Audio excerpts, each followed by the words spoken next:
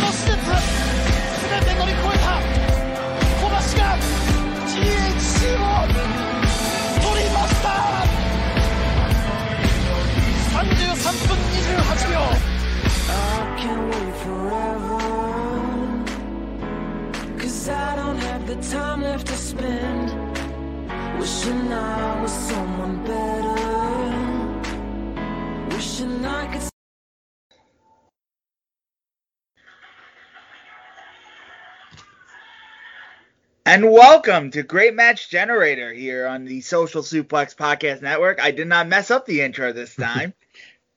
I am here with Matt and Greg. How are you how's doing, it going? Matt? I'm doing well. How are you? I'm doing well. How are you doing, Greg? I'm doing well as well.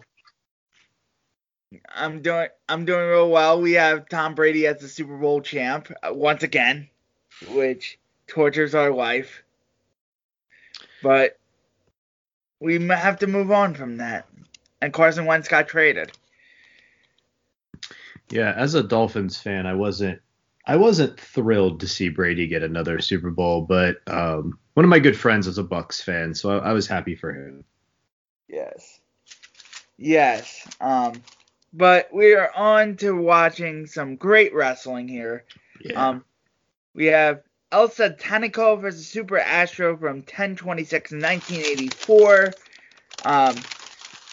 Genichiro Tenryu and Masao Orihara versus Great Kabuki and Koki Kitahara from War 7/14/92. We have Barry Windham versus Terry Funk, September 19th, 1986 from World Wrestling Council.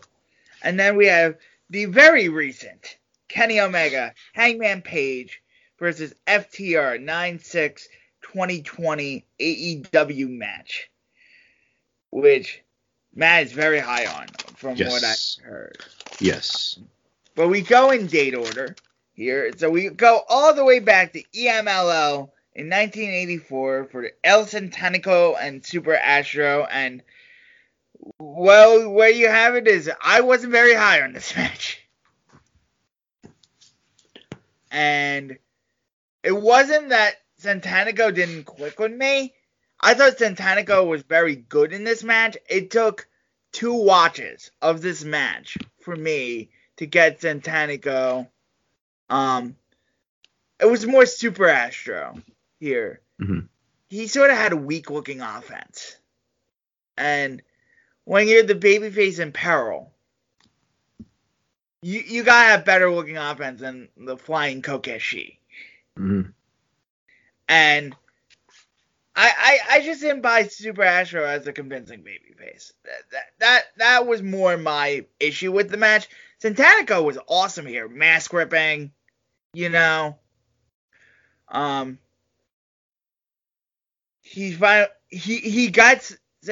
gets the crowd into it, and I don't know if the crowd was into it the whole time because the crowd was mic'd horribly. But Astro was bumping around for Santanico at first, but Santanico took a lot of this match. What were your thoughts on it, Matt? Because you liked this match a lot more than I did.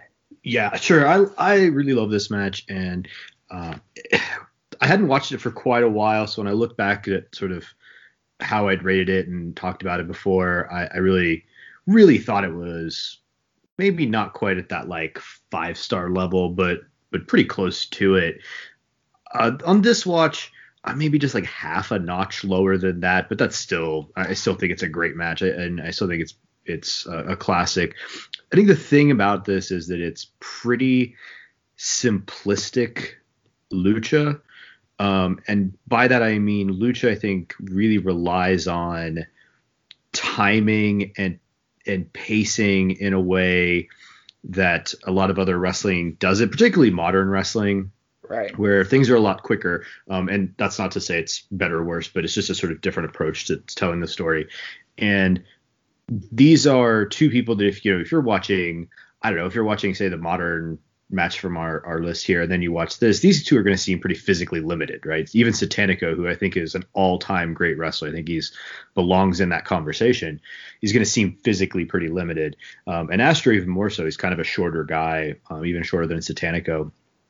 So I kind of totally understand how people might not be as into this as I am. I was probably the first time I watched it more in a lucha mood than I have been lately. I just haven't watched a ton of lucha lately. I've been watching other stuff. But I still thought it was great. And I thought that they built drama really well. They, convinced me, because Santanico is such an incredible Rudo, that Super Astro had to beat him. Like by the end of the match, is sort of I get emotionally invested in it, and so I think that's the story here. The undersized, plucky Technico or babyface. I think they're pretty close to being equal translations here in this particular match, versus this just evil heel Rudo it's just pitch perfect to me. I think they do that really, really well. It doesn't quite hit the level of the best lucha, particularly the best lucha brawls, but it really is just such a good story. And I think definitely, I would say, carried by Santanico. Super Astro, he is what he is. But this is definitely a Santanico showcase to me. But I'm also a big mark for mask rips and blood together. Like, I think that just adds a layer to a match and adds a bit of urgency to a match that almost any match with that's even remotely competent is going to do pretty well for me. Greg, where do you stand on this match? I'm definitely more with Danny. I didn't like it at all. First of all, I was surprised because I'm assuming Santanico has to do with Satan, which would be strange for the heavily Catholic Mexican culture. So the first thing I saw was this really weird throw into the corner where Super Astro, I guess he was trying to flip over the rope or something. Are you talking about those middle turnbuckle spots? Yeah. really early on, and he like it looked like a modern spot where the guy would like oversell and flip over the rope when he gets whipped in the corner, but instead he went to flip and he landed right on the back of his neck, and it was a total botch. I don't know. I don't think it was. I think that's what he meant to do. I think those middle turnbuckle spots were designed because he's short. So they were accenting that Astro is not big enough to throw into the top turnbuckle, and they sort of were making it. And then the sort of flip over is just adding a level of kind of drama that's pretty common for Lucha, I think. But again, my read only. Yeah, I mean that's a good take. That might be the case, but it just looks sloppy to me. Just as a casual, Lucha viewer. Somebody in a podcast mentioned this experimental, I think it was WCW show they did back in the like mid 90s that was all Lucha stars. I'm forgetting what it was called, That's but called the Lucha. Yes. That's what it is. And I was just noticing how short nearly all those guys were. So like the whole idea of kind of playing off Luchador's height was really strange to me, because Mexican people tend to be shorter, and so do their wrestlers. So like that was just kind of weird. Anyway, I get the whole concept of a babyface in peril, but I basically didn't see Super Astro get a single offensive move off until about 8 minutes in. And that just made him, to me, look incompetent, not like a gutsy babyface. Also, was this a multi-fall match? Yeah. Yes, it was. Okay, yeah, because I got really confused when I guess early on Satanico like wouldn't come back in the ring, so they just counted him out. And I was like, oh, did Super Astro win? No, there's too much time left in this match. And then, but yeah, it just seemed like a total squash to me, especially early on, which I was not really expecting out of a supposed great match. And then I just want to go off on a real quick rant about headbutts, because that was like most of Super Astro's offense was these headbutts. And I've just never understood headbutts. Are we supposed to, as the audience, believe that your head is thicker or stronger than the person you're slamming it into? Because it always seems like you're doing just as much damage to yourself as the other person. And if you're headbutting a part of the body that isn't their head, then you're only damaging yourself. Unless you have Homer Simpson syndrome. And you have that cushion of fat around your skull. So I couldn't get into it because he was using this type of offense that I don't really buy. And then the worst part was the ending. I don't know what kind of count that was. It was one of the slowest counts I've ever seen.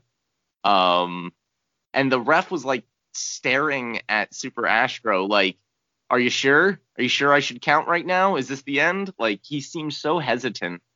And like all of those things kind of put together just took me completely out of this match pretty much the entire time. Yeah, the ref was really bad. Yeah, Lucha refs are a little bit of a hang-up for me oftentimes. I think his pacing is uneven. Again, it's just sort of maybe a commonality in Lucha that I've come to expect and doesn't bother me that much. I think on the bit about headbutts, I don't know if you've ever been headbutted, it sucks. Like it's, the idea is not that you're hitting forehead to forehead. It's that you're hitting somebody in the nose or the eye or the cheek. And that's a very different experience. Like, I'd much rather take, a blow on my forehead versus my nose or my cheek. It's why in soccer you hit a ball with your forehead over and over again and it's fine. But you don't smash your face into the ball. And like, even though it might not be precisely on the nose because you don't actually want to break your opponent's nose in a wrestling match, I think that's what they're trying to sell you on, right? That a headbutt is a headbutt is a way of hurting somebody. And it's kind of a gritty, brawling type maneuver. You don't see headbutts in the UFC. You see headbutts in bar fights. So headbutts don't bother me. And I think as a desperation move for somebody who's swarming you and who's just not giving you much room, I thought it actually kind of, to me, works pretty well for Super Astro. The finish was not my favorite part of it, probably why it caps it at a certain point rather than really being a legit all-time great like some people see it. For myself again. I will say to that point about headbutts. I see your point now. That Super Astro kind of didn't sell the damage to himself. I look at like more modern people. I know he's problematic now, but Jack Gallagher was famous for his headbutt, where he would act like he knocked himself out afterwards. And Tony Storm kind of does that in NXT right now, where they act like they knock themselves just as loopy as their opponent. Or the famous instance where Shibata did it. Okay, yeah, and so I'm just like, I never ended his freaking career. Quite literally ended his career. Yeah, and I get that. Like I can see that it's a spot that I kind of like for a variety of reasons, but I think if it's overdone or maybe like done in a way that is too goofy too often, it can maybe take away from that. Because to me, it is a gritty spot, right? Like it's desperation. Like when Shibata did it at that Sakura Genesis match. Yeah, it was out of desperation. Yeah, it was out of desperation, and also like Shibata was just proving he was like a bigger man than Okada. And ultimately that had like legitimate ramifications, but just in terms of reading it in a match, I kind of like it in this setting. You see it a lot in battle arts. For example, Ishikawa and will throw a lot of headbutts, particularly early in a match to set like a real sort of chaotic and urgent pace. And I kind of like those, but I do maybe agree with you in some of the modern takes. They don't stand out to me as much in a good way. I thought the Shibata headbutt was the only one where it really stood out, like, whoa. And that actually had legitimate ramifications. Yeah, we could also hear that. That was a whole different thing. That was a whole different instance. Maybe the Ishii headbutts. Yeah, he throws some pretty wicked headbutts too. Well, you're concerned that he's going to join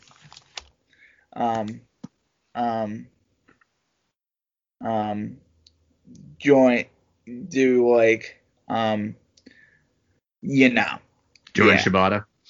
Join Shibata. Yeah, that's what I was trying to say there. But then we go from that. What minimal ratings did you guys give this? I initially gave it 2.25, but then I was like, on rewatch, I gave it 3, a gentleman's 3. I'm going 2. Oh, dreadful.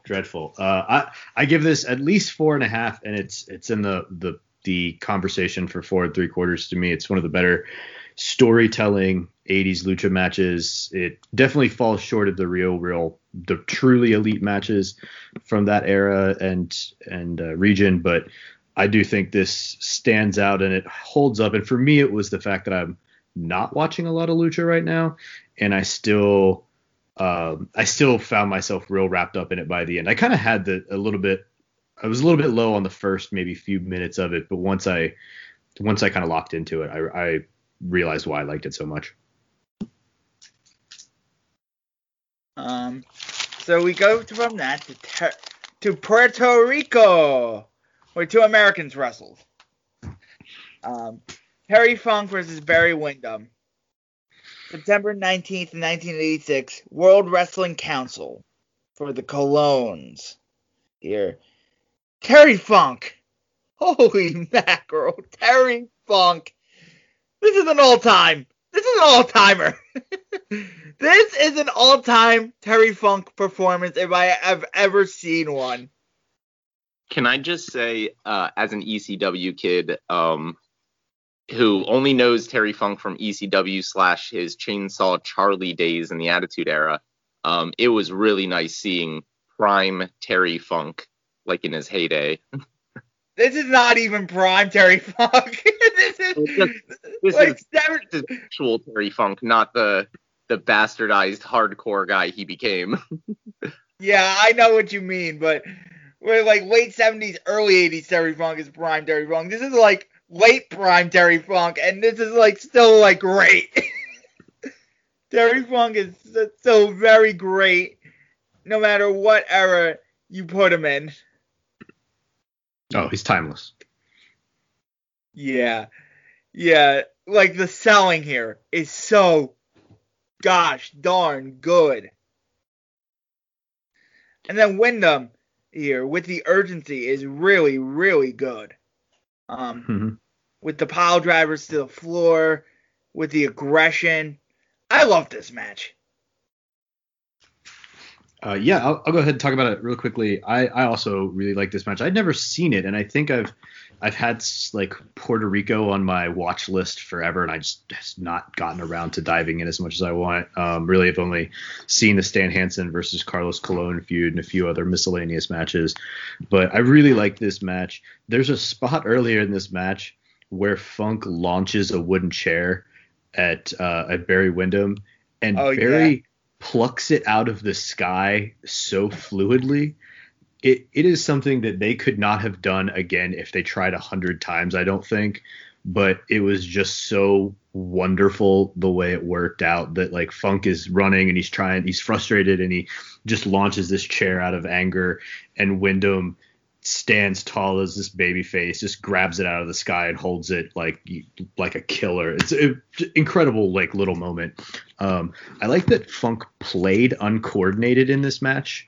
Like part of his selling was that not just that he was getting beat up, but that he was a less coordinated athlete than Wyndham even early on. And I thought that added a lot to the sort of nuances of their dynamic. The pile drivers on the outside as a way for Funk to get control of the match was good. Puerto Rico always has a really kind of hectic vibe to it for obvious and well-earned reasons. And I thought that added to this match. They go back and forth really well with their offense. I thought maybe this drug a little bit in like the last third or so, or maybe the third quarter of the match. Like there was just things didn't seem to have quite the pace or move in quite the direction that they were before.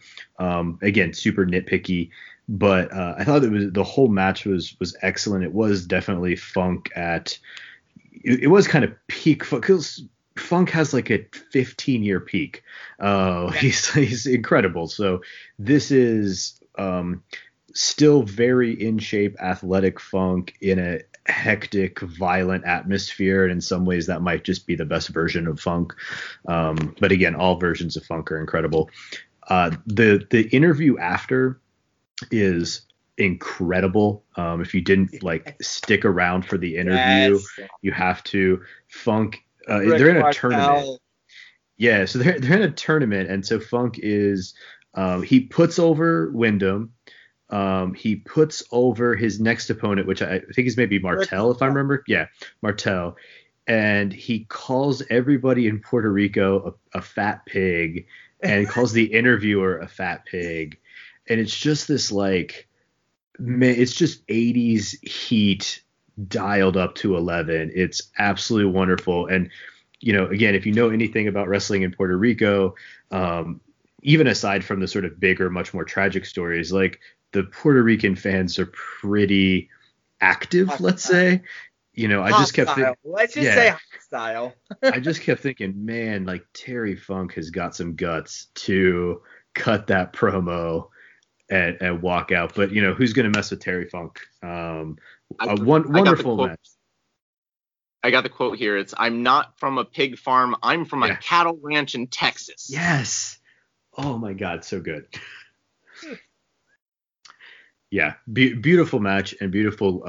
Wyndham was really, really good in this match, but 9 times out of 10 that Terry Funk is in the ring. Terry Funk is the star, but he's also making everybody else around him look better. That's why he is one of the legit best ever. Yep. I have nothing else to say besides what you guys just said. My God, Terry Funk. Well, so you guys know I pay attention to everything but the wrestling most times. And also I come into almost all these matches like completely blind. So first of all, I had no idea this was in Puerto Rico. I actually assumed it was in Texas, just given Terry Funk's background. So I was really thrown off when everything was in Spanish. And now that pig joke is making more sense. But the first thing I noticed was how small the ring was. And that this appeared to be in like a local gymnasium because the basketball net in the background kept distracting me. Mm-hmm. Like I said earlier, it was great to see Terry Funk in non-Attitude Era days. At one point, when Terry Funk went out into the crowd, did he run into the cameraman? Is that what happened? I can't remember. That sounds familiar in the match. I kind of watched these about a week ago, so. Okay. Yeah, there's a point that I just thought was so funny. He gets like whipped into the corner, and he. Yeah, I watched this yesterday. Yeah, he gets whipped in the corner, runs into the cameraman. And like at first I was like, why is he so falling out of the ring so awkwardly? And then I realized he's basically shoving the cameraman out of his way so he can sell the move. And I was just like, oh man, poor Funk. But then so he goes out into the crowd, and I noticed that the chairs, which are not the chairs we're used to seeing, they are these legitimately hard wooden chairs. And I was like, man, he's just throwing this thing around like modern day, like he would get sued for this. But yeah, like you said, the spot where he picks the chair out of the air, I was just like, wow, that is so cool. I would say the one thing that kind of just briefly took me out of the match. Sorry, people are texting me. The one thing that took me out of the match was the pile drivers, because I think they each got 2 pile drivers on the outside of the ring on their opponent, and they barely sold them. Each one of them just kind of stood up right away, and and I was just like, come on, guys, that's a pile driver to the concrete. You gotta lay there for a minute at least. But I would say that was like the only thing wrong that I saw, at least with the wrestling.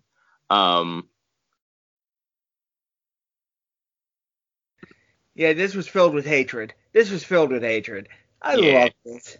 Oh, here's what I wrote. What is the branding iron? Funk had a branding iron for many years. Okay, because like he brought it out at the beginning, and then Wyndham was like mocking him with it at the end, and I was trying to figure out the whole significance. I guess with the whole cattle versus pig thing, it made a little more sense too. It was just part of his cowboy gimmick. Like it was, he would come out in a cowboy hat and oftentimes chaps over his trunks. For ECW, he would flame the branding iron. Yeah. Oh. Yeah, so he would use it as a weapon, but it was, as much as anything, it was part of the shtick. Gotcha. Yeah, and then like you said, that interview at the end was fantastic. I loved, first of all, the classic 80s mullet on the interviewer. Yeah. And then I found it strange because Funk shouted out WWF. I think he said the guy who was about to face came from WWF or something. Or no, he said he just beat a guy from WWF in Barry Windham. That's what it was.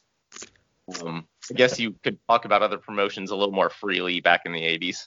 Yeah. Oh, yeah. There was not nearly as much copyright considerations. I thought that was funny to me because it kind of went to the narrative that the WWF was the place to go, right? Like that's the narrative that the WWE now pushes, right?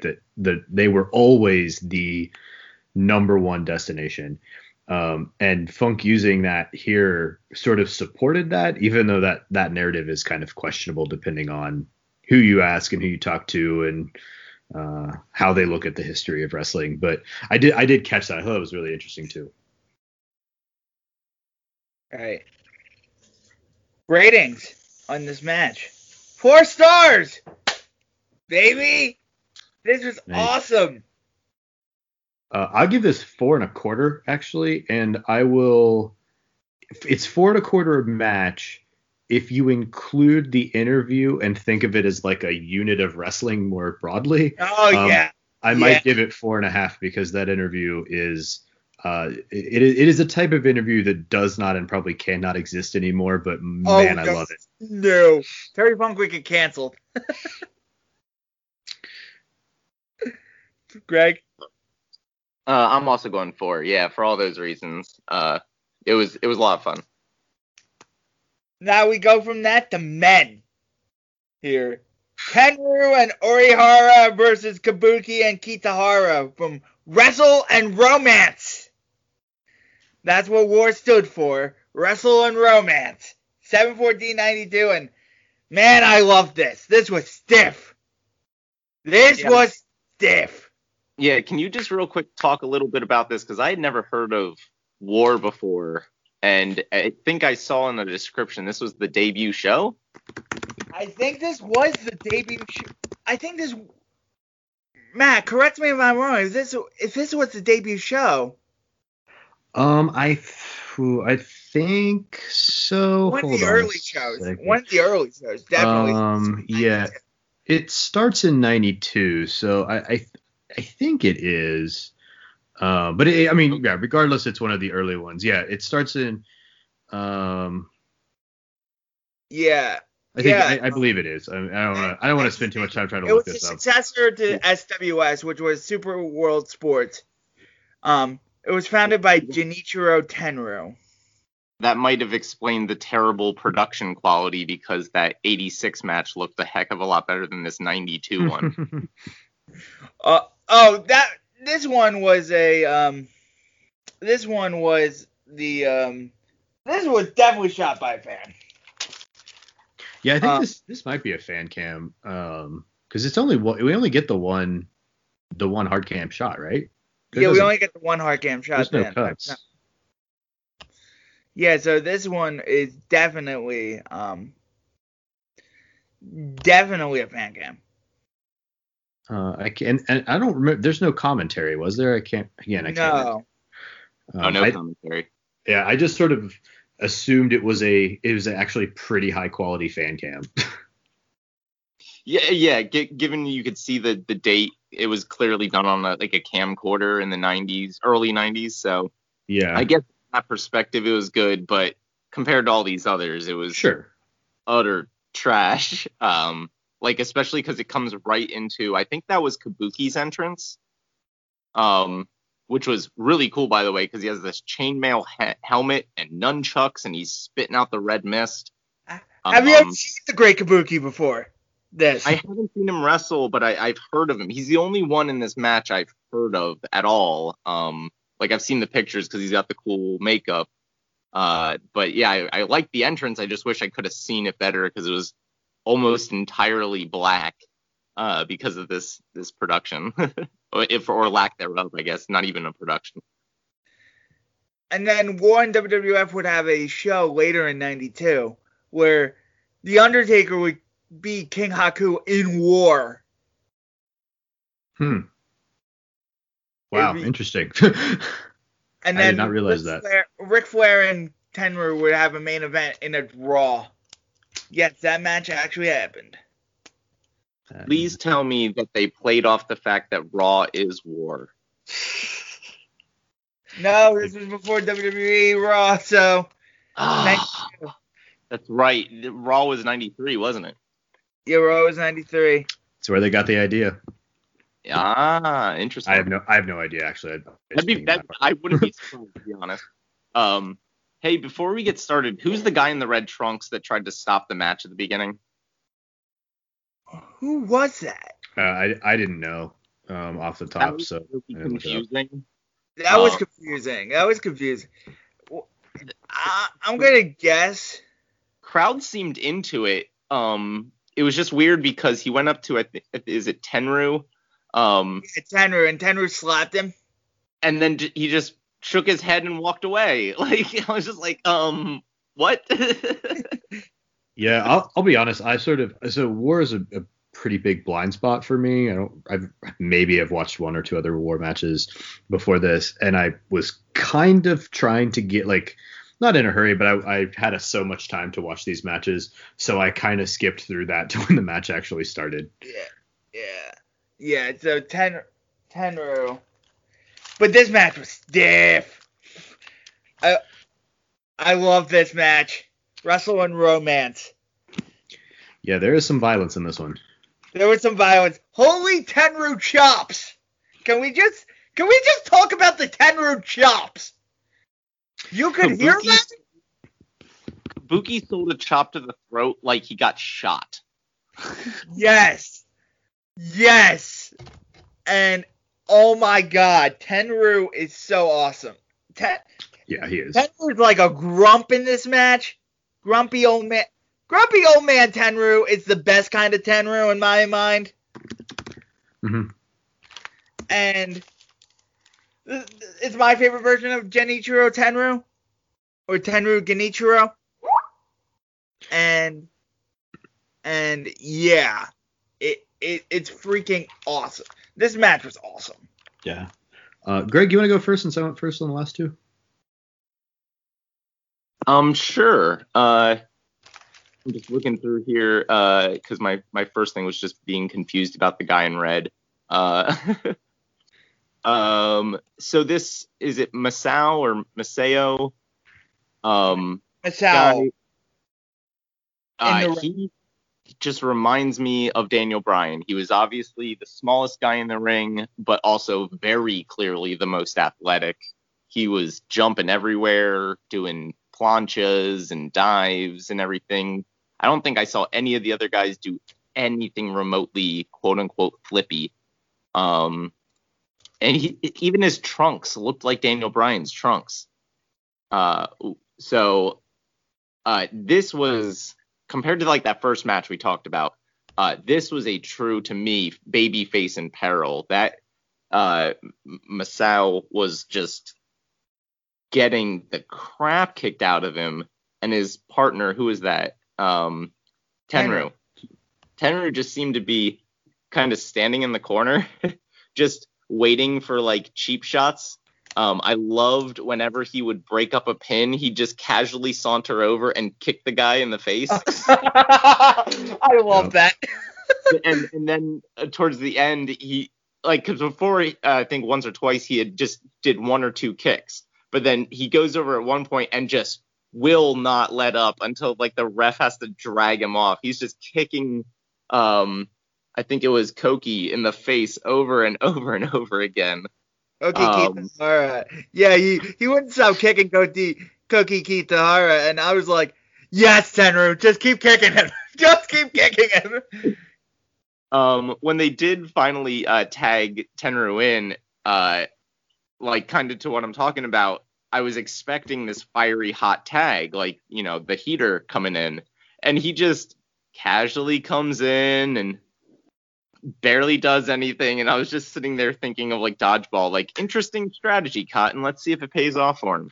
But you got Tenryu was a little older at the time, not as fiery, but still, he's a badass. Yeah, so I did like all that. I could definitely get into this one a lot more, just because it was so clear what roles everybody was playing. And then like Kabuki was freaking phenomenal in this match. This is probably the best Kabuki performance of his career. Probably. That might be true. I haven't seen Great Kabuki perform like this anywhere. Because Kabuki was going shoulder to shoulder with Tenryu, like I'm not stepping down from you, bitch. The only thing I will say is after that kind of performance by Masao, I really thought he was going to pull out the win in the end. I was a little surprised when he got power bombed and pinned. We got a Gonzo bomb in this match. Any match with a Gonzo bomb automatically gets 4 stars.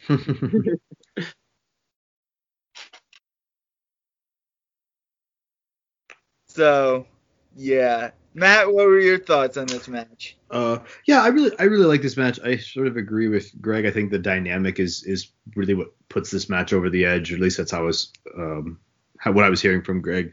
The dynamic, particularly between Tenryu and Orihara, is really good. You know, Tenryu is he is like older and grumpy Tenryu here, but it feels like he's playing older and grumpier than he really was in '92.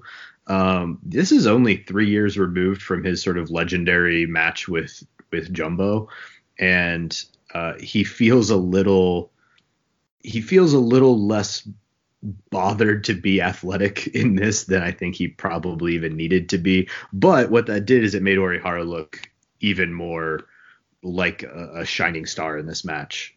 He definitely was the young guy who had all the athleticism in the world and all of the fire, but was still going to get, eventually get caught by Kitahara and Kabuki and get mauled. And that was kind of what happened to him over and over again. And Tenryu would get the tag, or he would come in and break up a pin, or whatever it might be. I thought they played on that dynamic really well over and over and over again, and in a way that made literally elevated everyone, right? The layout of this match made everybody look really good. I loved a few spots. I loved when Tenryu gets hit and falls backwards into a tag. I really thought that was like just kind of a nice little flair to the match. I liked how Orihara would oftentimes get in the match, do something cool, and then immediately get himself in trouble. And again, just selling that dynamic was where this was at. The finish really, really took me out of it. I did not like the finish. I thought it was abrupt, and I thought it was a little bit lackluster for what they'd been building to. It really didn't feel like the correct punctuation mark. What's that? It was very anticlimactic, yes. Yeah, it was just the wrong punctuation mark to me, right? So I thought the match itself won me over slowly, like a little, like right at the very beginning. I was like, this is good. I like this. It's nothing right at the top made me think this is an all-timer. It won me over slowly, and then it abruptly ended. Yeah, it sort of betrayed me a bit at the end. But I still think it's a very, very good match. It's something I would still recommend to people, particularly people who like sort of stiff matches and good tag team dynamics. I think those are things that some people are really into particularly, and I would definitely recommend this to anyone, particularly those folks. I rated this 4 1/4. I love this. I love this. I gave it 4. It could have been 4.5 with a really great finish, and probably was on its way to 4 1/4 at least. And then again, the end brought it down to me.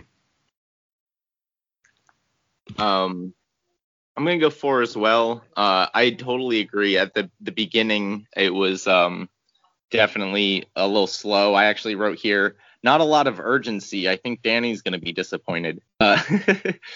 But it did get more urgent as it went, and then a little disappointed by the finish, so I'll just take a 4 on it.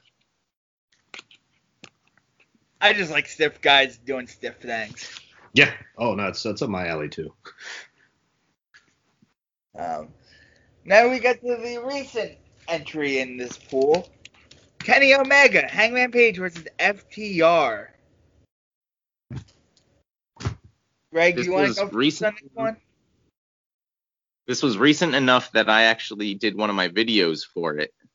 So I went back and kind of watched my original take and commentary for it. I think you do need a little bit of context if you're just going to kind of watch this. Obviously, it takes place during COVID era, so there's no fans at least ringside. They're all kind of in the upper decks. And this is also the pay-per-view where earlier in the night, Matt Hardy got injured in a really notorious botch. And this pay-per-view had been built up brilliantly, and everybody was so excited. But when that botch happened, you could feel the air just get sucked out of that stadium, and it really ended up impacting this match. Yep. But what was interesting is going back and kind of watching it out of context in a way, like without that whole incident to kind of sour me on it. I liked this so much better the second time around than I did that first time, because I was still so concerned for Matt watching it live that, it was definitely better to go back and watch it a second time. Now that you know in hindsight Matt Hardy's okay, and he's wrestling on Dynamite this week, it's like, oh, wait, this match was freaking awesome. Yeah, I'm the high person on this, or at least I have been for a very long time since it happened. Greg's right. Like, the entire context is sort of really hindered by the Matt Hardy thing happening. I think 2 matches before. I think the women's title match was between the two, but still the whole show was sort of just drained of its energy. Empty arena. Yeah, and the commentary team is awful in this match. Like, it's so frustrating. I think Excalibur does a good job to try to get the details that they're implementing into the match over. JR to me did not have a great night, and I think he missed some really big things in this match. So it's kind of fighting against a lot of hurdles. It's kind of trying to get over a lot of hurdles to be great, but I always try to analyze a match and give it as many benefits of the doubt as possible, right? So if the crowd is hot, I make that a credit to the match. If the crowd is not hot, or especially in this case where there is no crowd and the crowd's not particularly hot because of something completely unrelated to the match, I do my best to try to focus on the match in isolation, to see if it's good. And I think what they did is really genuinely awesome in this match. I think if you put this match in front of a crowd, it's getting match of the year praise, to be honest, if you put it in a different night.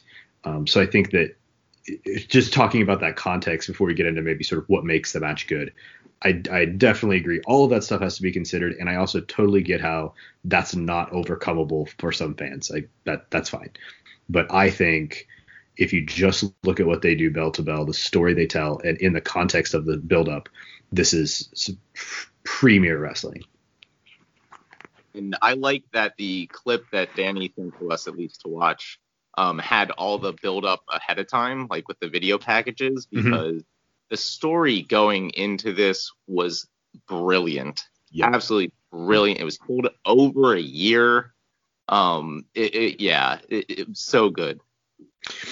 So maybe I'll just kind of do my quick review. I won't go like a play-by-play or anything like that, obviously, but to Greg's point, that build is the build of FTR getting in the head of Page and splitting up Omega and Page, because Omega and Page are 2 single stars in a tag team, not a tag team.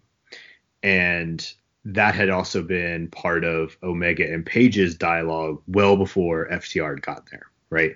So the idea is that FTR recognized that this is a thing that exists between them. We're going to exploit it. We're going to proverbially split the ring before the match even starts.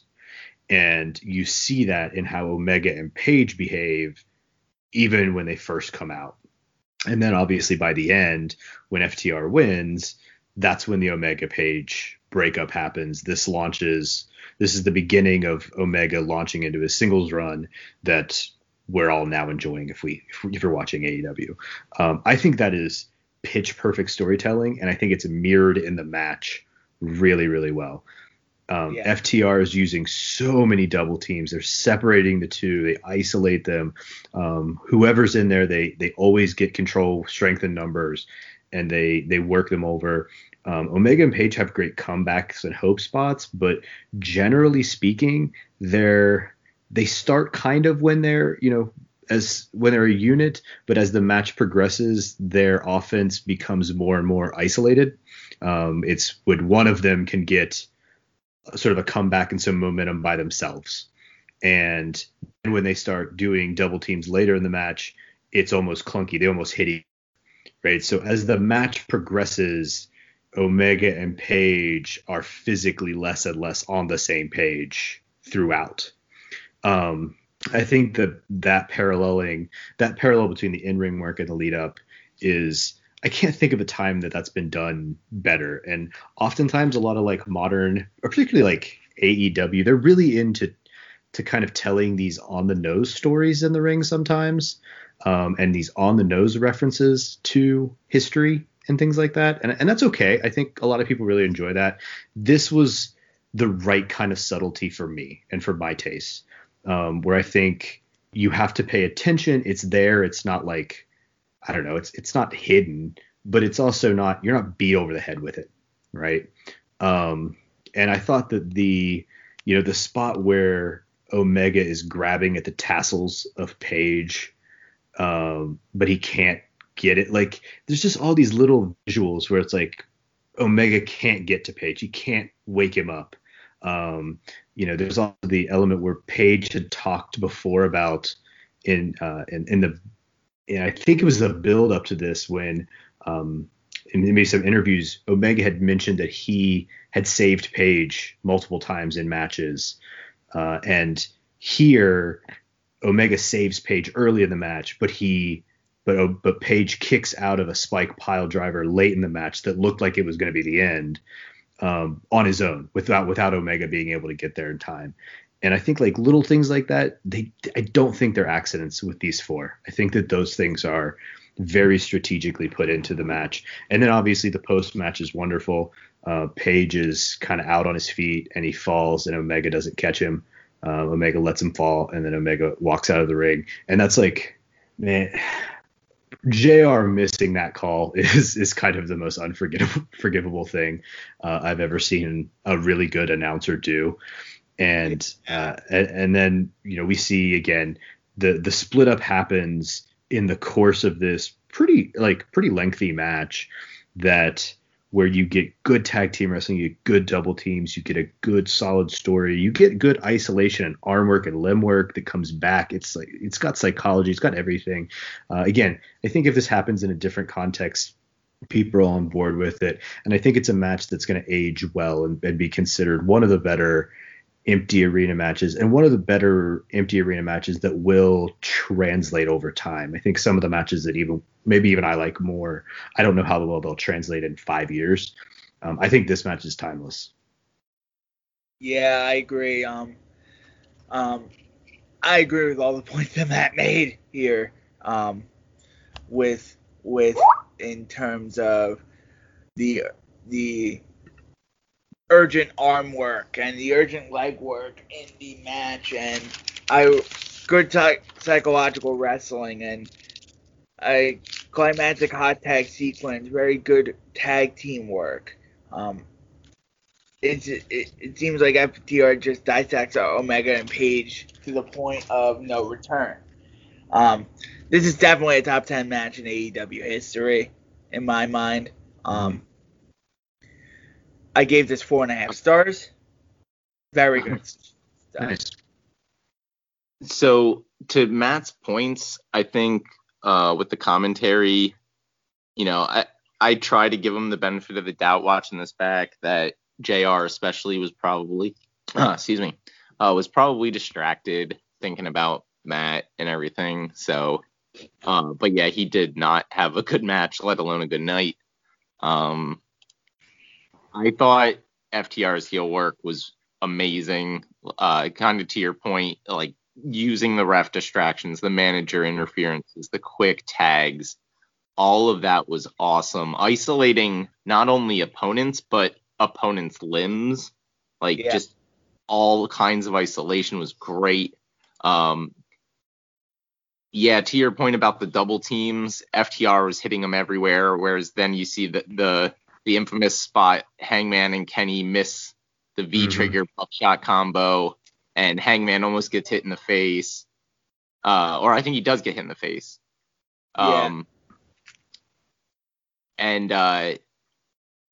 Yeah, like you said, with Omega always saving Page, it took 2 Spike pile drivers to beat him. And he puts on a great performance, and yet Kenny just freaks out. And going back to the very beginning, I love that they came out of the 2 different tunnels.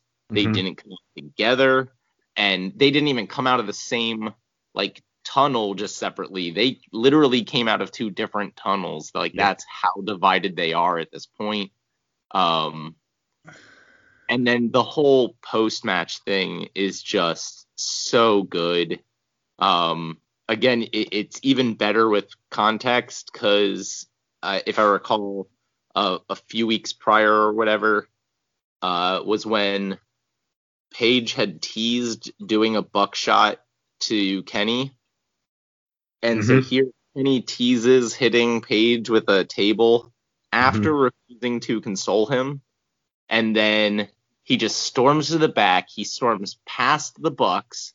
He's complaining, after all I've done, blah, blah, blah. And then he gives that ultimatum to the Bucks. You're basically saying you're either with me or with Page. And they don't get in the car. And that has literally set up everything that we're watching right now on AEW, because essentially they didn't go with Kenny. So Kenny went to Don Callis, and that he became the cleaner. He wins the title. Now he's trying to collect all the belts, and he's being kind of wishy-washy with the Bucks, which goes all the way back to when they didn't go with him here. This, and not only at a year of build, they're going to get another year of story out of this. It's so brilliant how they do this. It's so brilliant how they just get more nuanced storytelling out of years of build. Yeah. And that's the thing that really frustrates me about sort of modern wrestling discourse. This idea that there's no storytelling, there's no drama. This is dripping with detail and careful planning years out. I think we're going to get this Page and Omega dynamic playing off of this arc and this moment particularly for years. Yeah. And AEW has its misses. It is not a perfect company by any stretch of the imagination, but this stuff was some of the best storytelling I'd seen in wrestling in ages. It is still maturing.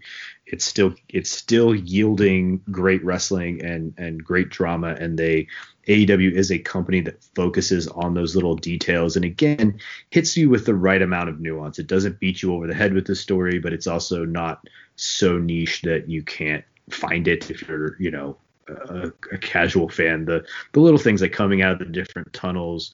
I think you could watch this in a vacuum and still get the 2 singles guys versus the tag team.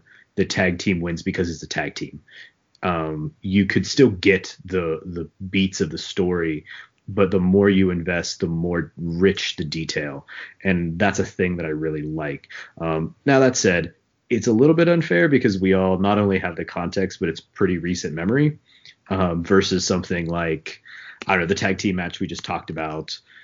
We're watching that in a vacuum, right? We're plucking that out of the sky. We don't even know who the person is who came out beforehand. I kind of even skipped over that. So a little bit of it is timing. This gets, we know a lot more about the tapestry of story that went into this, but I also again think, I just suspect that this is going to hold up over time with or without that context. Yep. I agree wholeheartedly. You can even see the little nuances in the match and not have to know anything. Yeah. So Danny, you said you gave this 4.5? Yeah. Yeah, I have it at, I have it at like a begrudging 4.5. Like I want to give it 4 3/4 actually. And I don't know if it is all of those extra factors that just kind of keeps it there, but yeah, it's a match that I kind of actually have a little bit of trouble figuring out how I rate it, but I rate it at least 4.5, and which is obviously excellent. Right. Greg? It's 5 for me. Especially taking it out of context. In the moment when I watched it, it would have been a lot lower, even as low as a 4, just because it was so hard to get into watching it live. And I think live, I noticed how dead the crowd was. Here, I don't know. I maybe I just kind of tricked myself into thinking that the crowd was more into it than I remember.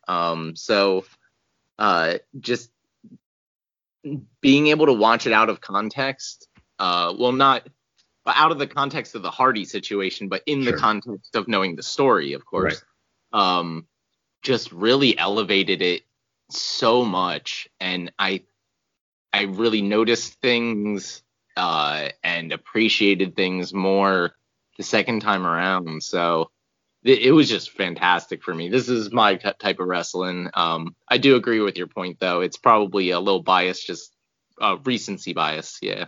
Yeah. I would have never guessed that I would be the low person on this match on anything, just based on like general commentary about it. But I'm good. But I'm glad. I'm glad other people enjoy this as much as I do. Oh, I readily admit I am a massive AEW mark. So. Yeah, I mean, look, I am too right now. I am infatuated with that promotion right now. I think they are firing on all cylinders. Plugged. I am Mark Out Mountain on the Twitter machine. Come join the Greatest Match Ever forum at GWE for Greatest Wrestling Ever at freeforums or .freeforums.net. And yeah, that's me. I am at PSU Optimus on Twitter, like the Transformers character. I'm at Wrestling Optimus on Instagram, where I do all my action figure photography. And you can check me out on YouTube, also Wrestling Optimus, where I am going to have my predictions up for Elimination Chamber, I think either later today or early tomorrow. Oh, I have to send you those. Yeah, me and Danny compete in predictions. I am actually the current champion. So we're gonna watch Elimination Chamber on Sunday and see if Danny or one of our other friends can dethrone me. I am at DJD Kooks on Twitter. Yeah, that's where you can find me. Thank you guys for listening, and you're listening to Great Match Generator on the Social Suplex Podcast Network.